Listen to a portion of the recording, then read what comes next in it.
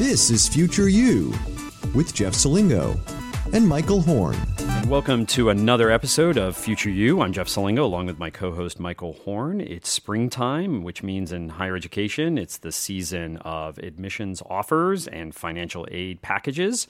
And we have with us today Rachel Fishman, who's Deputy Director for Research at New America's Education Policy Program, who's really been an expert in doing a lot of work in this area of financial aid policy. And in particular, Rachel's been working the last couple of years on extensive research around financial aid letters and basically their lack of consistency and transparency, which we're going to be talking a lot about today. Because again, one of the biggest complaints I get from parents and students I'm talking about is how do you compare these things? So we'll be talking about that. But first, Rachel, welcome to Future You. Thanks for having me. Great. And so the question that we ask all of our guests is, how did you get started in higher education? I entered the workforce in 2007, 2008. Not a great time. Not a great time to be graduating from college. And I always thought I was going to be a lawyer, like a lot of people who graduated in 2007, 2008 with a poli-sci degree. And I worked in corporate law for a couple of years, and I saw corporate law hemorrhaging jobs, and I saw what it took to be a lawyer, and I decided it really wasn't for me. I had worked a lot of student affairs jobs when I was in college, and I decided I wanted to pursue a career in student affairs. And so I ended up going to graduate school for higher education administration. And while I was there, I decided that I really wanted to move more into policy because I had a fellowship working with low-income, predominantly adult students, helping them access financial aid, navigate the pathway towards higher education. And that's when I really discovered, it would be really fruitful and useful for my time to pursue public policy because I felt like I could reach more students through that angle. And so I ended up landing in Washington, D.C. I've pretty much been with New America the entire time. New America is a public policy institute, so we're basically a think tank. And I spend my days thinking about how we can make the pathway to higher education better for students, more accessible, especially for underrepresented students of color, for low-income students, how we can make it more affordable, high quality, and hold institutions accountable. So one of the issues with accessibility, of course, is trying to get students into college, but it's mostly about paying for college. So let's talk a little bit about this research you've done on financial aid letters. I've always thought of financial aid offers as kind of marketing pieces from colleges or universities. It's kind of like when you're buying a car. Oh, look what a great deal you're getting. And many colleges, I think, it seems that their financial aid letters are like that. So what was the impetus for the research around these financial aid letters? Because this has been in the news a lot, even under the Obama administration. They try to come up with more templates for these things. What was the impetus behind this research? So I've always been interested in award letters stemming back from when I was in grad school and working with students to navigate the pathway. So I worked with predominantly adult students, but I also helped traditionally aged students navigate the pathway as well. And I saw their award letters, which is something I didn't really remember from my undergrad experience. Maybe my parents dealt with them. I don't know. But I saw them and I was like, these are really confusing, misleading. I had to sit with parents. I had a hard time trying to figure out what these award letters actually were saying and what was on the line and what the family would owe at the end of the day. Especially for the students I worked with, price was really one of the number one concerns, and if not the primary concern in deciding where to attend. So that was always something in the back of my mind. But the problem with award letters is that they're really hard to get from the institution because they're all sent to individual students. So it's not like you can hop online and check out what an award letter looks like at University A and at College B. And so the problem has always been, well, where can we get these letters? And luckily, I made the Lumina Foundation put us in touch with You Aspire, which is our partner org on this work. And they work directly with students. And they'd been collecting these letters for years and making a repository to help their counselors counsel students about where to go, like where students would get a good deal, students that they worked with. But they realized over time how useful this repository would be key for doing research, doing policy research, providing people in the media, policymakers, with what these letters look like. And so we partnered together and we were able to analyze over 11,000 of these award letters. And we found lots of issues with them throughout. This was really a lot of low-income students, primarily from four-year public and nonprofit institutions. So go a little bit deeper. What were those important findings in terms of the issues that you were seeing? And I'm assuming discrepancies between how different letters are even describing the same financial mechanisms and so forth, or talk to us about those findings. Exactly. So we found that, for example, one of the most common federal loans you're going to find in almost every financial aid package is the federal unsubsidized student loan.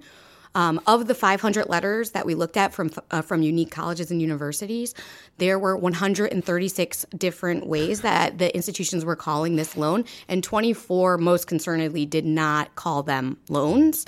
They either truncated the word loan, or the word just wasn't there. Maybe it just said federal unsubsidized. And it's just the same kind of loan. Like, can't we all get on the same page and call it the same thing? I think another major finding was that over a third of letters didn't include any cost information. So imagine trying to figure out how far that financial aid package goes. You get this letter that's like, congratulations, here are all your awards. But nowhere on the letter does it say, but this is how much it costs. So this is what you have to subtract from. Even when institutions did do the math, so rarely did they do the math because there was no starting number. But when there was that starting number and they did do the math, we found there were 24 different calculations on all these different letters. And some of them were called the same thing. So we have a federally defined net price, which is the full cost of attendance minus grants. And we saw institutions calling things net price or net cost that were maybe just the direct cost. So those things paid directly to the institution minus grants and sometimes minus loans. So even when on one letter you have net cost, it might mean one thing, and then on the other letter, something might say net price or net cost, and it might mean something totally different. And so students think they're making this side-by-side comparison because they both have the same terms, but they're actually not the same thing. So it feels totally apples to oranges, and they're probably confusing it because it's confusing even if it's written in straightforward language. Exactly. Oftentimes. Did you see any correlation of certain types of institutions more likely to describe it one way versus another? And what's sort of the incentive for colleges to obscure all this? I don't think we really didn't look at trends of, what were the public four-years doing as opposed to the nonprofits. It is an interesting research question as to what for-profits, which we didn't really have any of, or public 2 years, which we know lots of students in America go to, what they're doing with financial aid award letters. So I think that's a different research question. In terms of incentives, I think a lot of what's happening is just institutions haven't really thought about it. Their award letters, they come pre-canned in a lot of software that helps the institution function. I absolutely, to Jeff's point at the beginning, think that some institutions are engaging in enrollment management tactics to try to make their financial aid packages look better than they probably actually are. I mean, it's hard to say when you get an award letter that says, first of all, that it's even called an award letter is a misnomer, but it says congratulations, and then you look at it, and not only does it have the full amount of student loans, the full amount of federal student loans, but then it also has something like $30,000 of a plus loan stuffed in there, bringing your net cost, quote unquote, to zero. It's hard to forgive situations like that where you just see this zeroing out of packages, making it seem like the student has a full ride. And so I think though we didn't always see something like that, it wasn't something that was happening. Like, it's not like all the letters engaged in that practice. Where we did see it, I think I had questions of what is actually the goal of the institution. It seemed more like an enrollment goal versus really thinking about what a loan like that would mean for a low-income student. Because, again, these were predominantly low-income students that we were looking at. So the federal government spends a lot of money, a bundle of money on federal financial aid every year. You would think they would have a say in how these letters are produced. Why is it that when I go buy a house and Michael buys a house, that we have this federal, HUD form that every bank has to provide days before closing? But here you are, another huge purchase in life, and there is no federal, essentially, regulation on what these letters should include and how they should be designed even. Yeah, so there's no law for financial aid award letters. So right now, there's nothing you can really regulate on about how these should look. So there's been a lot of voluntary efforts. There's the shopping sheet, which is now the college financing plan.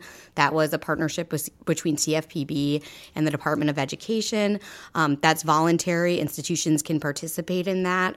Otherwise, until we change the law, there's no reason for institutions to change their behavior. For a few years now, starting with Senator Franken, around the time of the shopping sheet, they introduced the Understanding the True Cost of College Act, and it's been reintroduced every year since then. Right now, it's sponsored by Senator Grassley and Senator Smith, and so hopefully we'll see a reintroduction of that bill in this Congress. What are the challenges with making this more templatized so that you can have consistent language? Like, what's standing in the way of doing that?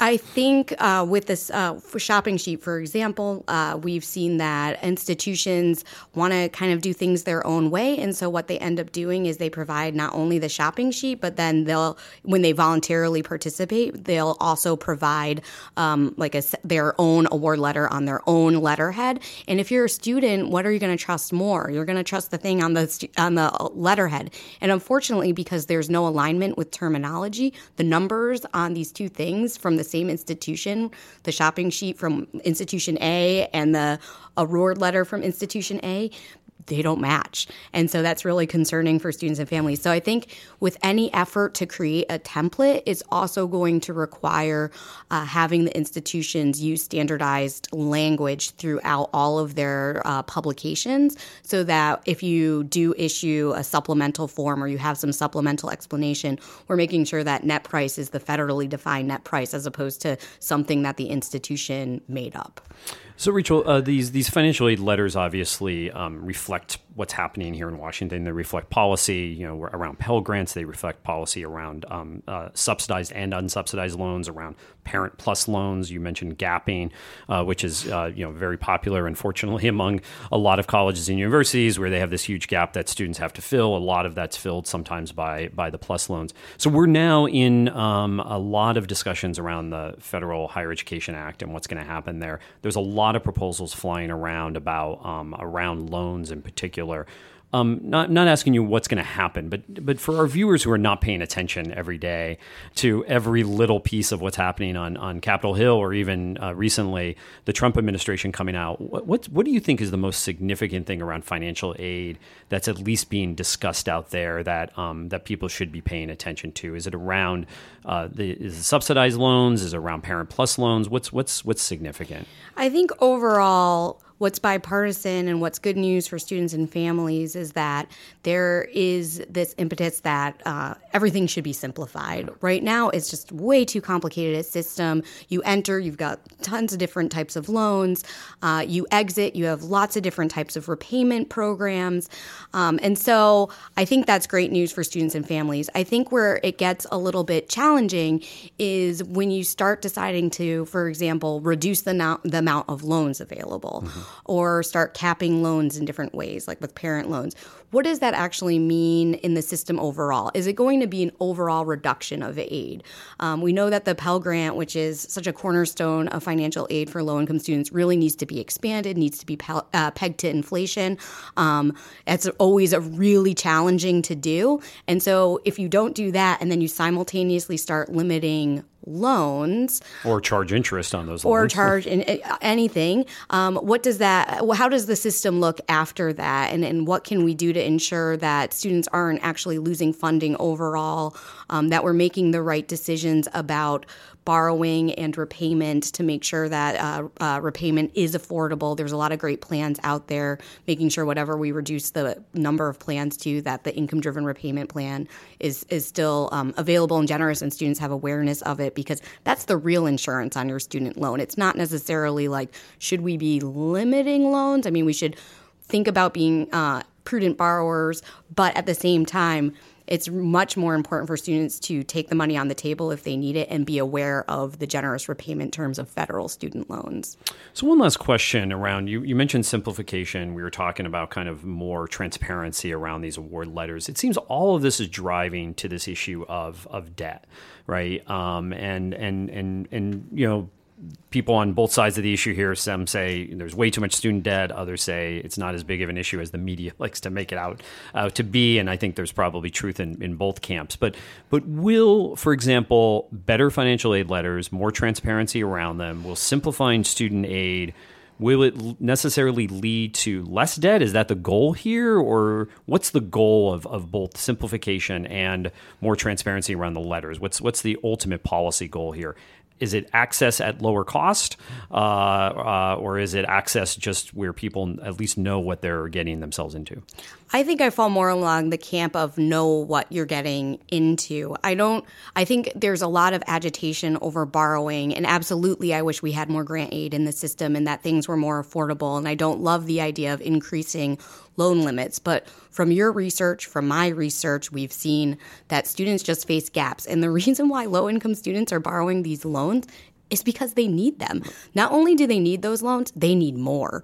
They need more grant aid, or perhaps even more federal loan aid, but they're still facing gaps even after they take everything that is offered to them. So I think, providing better information isn't going to suddenly make them stop borrowing. I think they're still going to take all the money on the table, but knowing what the built-in safety mechanisms are for that debt, helping them feel like they can take that debt and don't feel saddled with that debt, I think is even more important in this scenario where what I want to happen is that community colleges are great.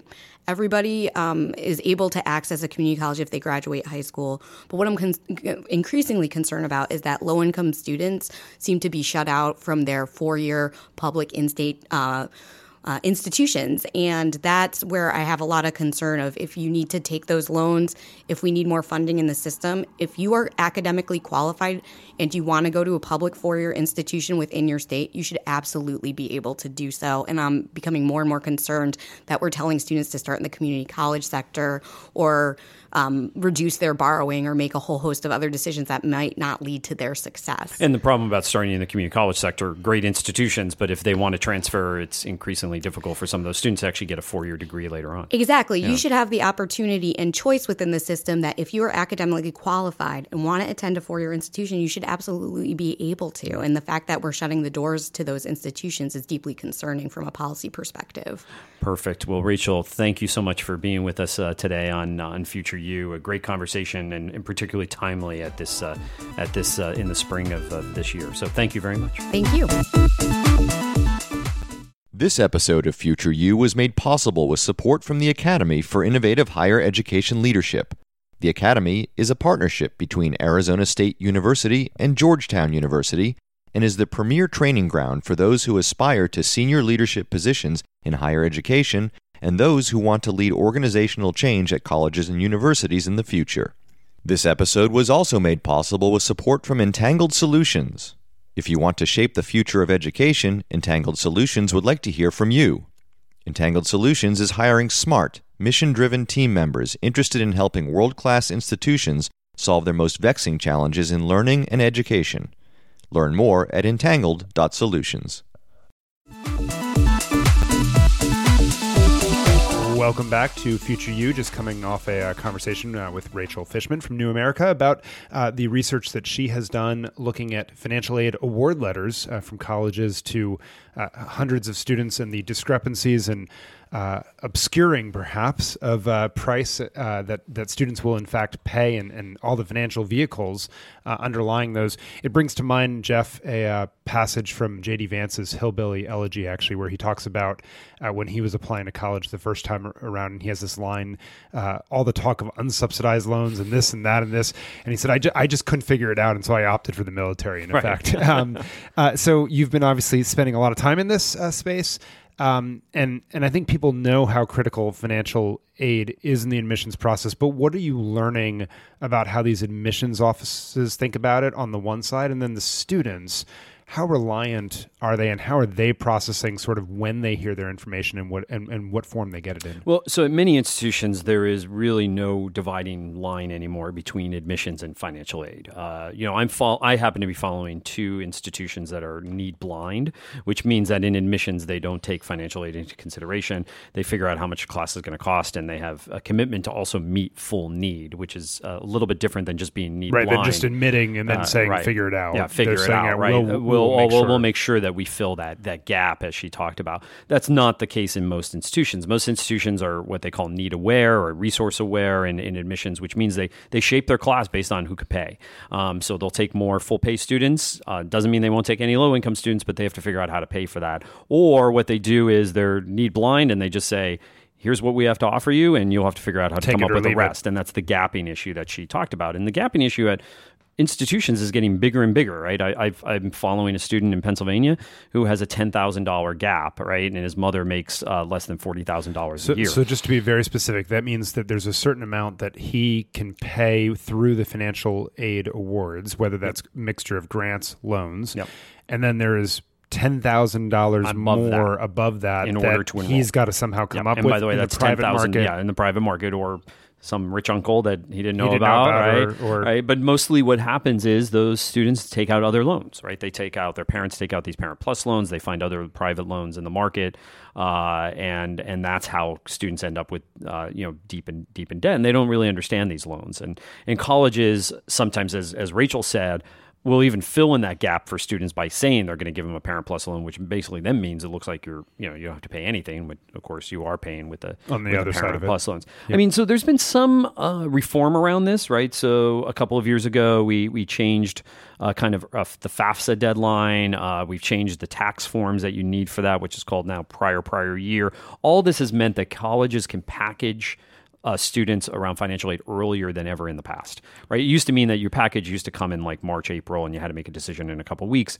At some schools, especially less selective schools, if you find out you got in November or January, you'll get your package soon after, which means you have many more months to figure out the financial piece of this. But it still doesn't stop us from what I think is the biggest issue facing higher education right now is affordability, right? And it's not just, Rachel, obviously, her research focuses on low-income students, it's middle-income students as well. And, colleges keep pushing on the price. They don't have a lot of financial aid coming in the door, right? So they don't have philanthropy, except, again, at selective institutions. They don't have a lot of philanthropy. They don't have the government, continuing to push up the Pell Grant or push up student aid. So what happens is they have to figure out ways to make this look better to get you to enroll. Yeah, and the other side of it is they make it look better, but then on the other side of it, they're either cutting costs, so finding ways to not improve their programs over time, because costs are inexorably going up at many of these schools based on employment just keeping wage increases and basic maintenance and so forth. Or on the other side, as you point out, you could hold the line on revenue and play that game, but that gets tricky, doesn't it? Yeah, and I think one of the issues here, Michael, is that we've talked a lot about student success on this program, and we've worked in the areas that we're working with technology around student success. And it seems to me student success always focuses on academics. Yeah. Right? And it's always about these, all these programs that have started at many colleges and universities around technology to make sure that the student is retained and graduates. One of the biggest retention issues is money.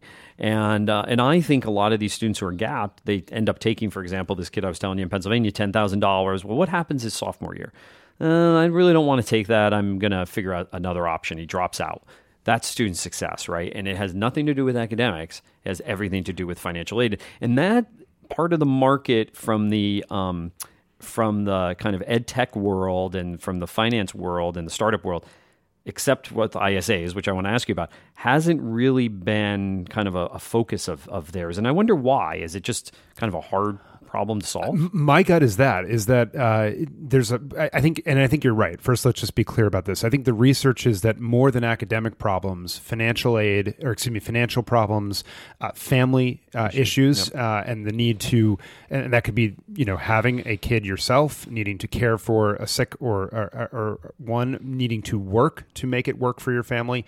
Any of these issues, I think, is actually more likely to cause a dropout than is the academic issues. But the academic issues were the ones be solved. To be first, solved because they're actually solved. directly in the purview of the institution. And so I think the really challenging thing is, could you start to develop technology that would predict these things, at least in advance, so you could build contingency plans in there, or not put a student in the position of starting a school where you can actually see very clearly a situation is going to arise that's going to cause them to drop out. And frankly, from my reading of it, the loans aren't the problem if you complete college. The loans are the problem if you drop out, because now you've got debt without a credential that allows you to get a premium in the marketplace when you get a job.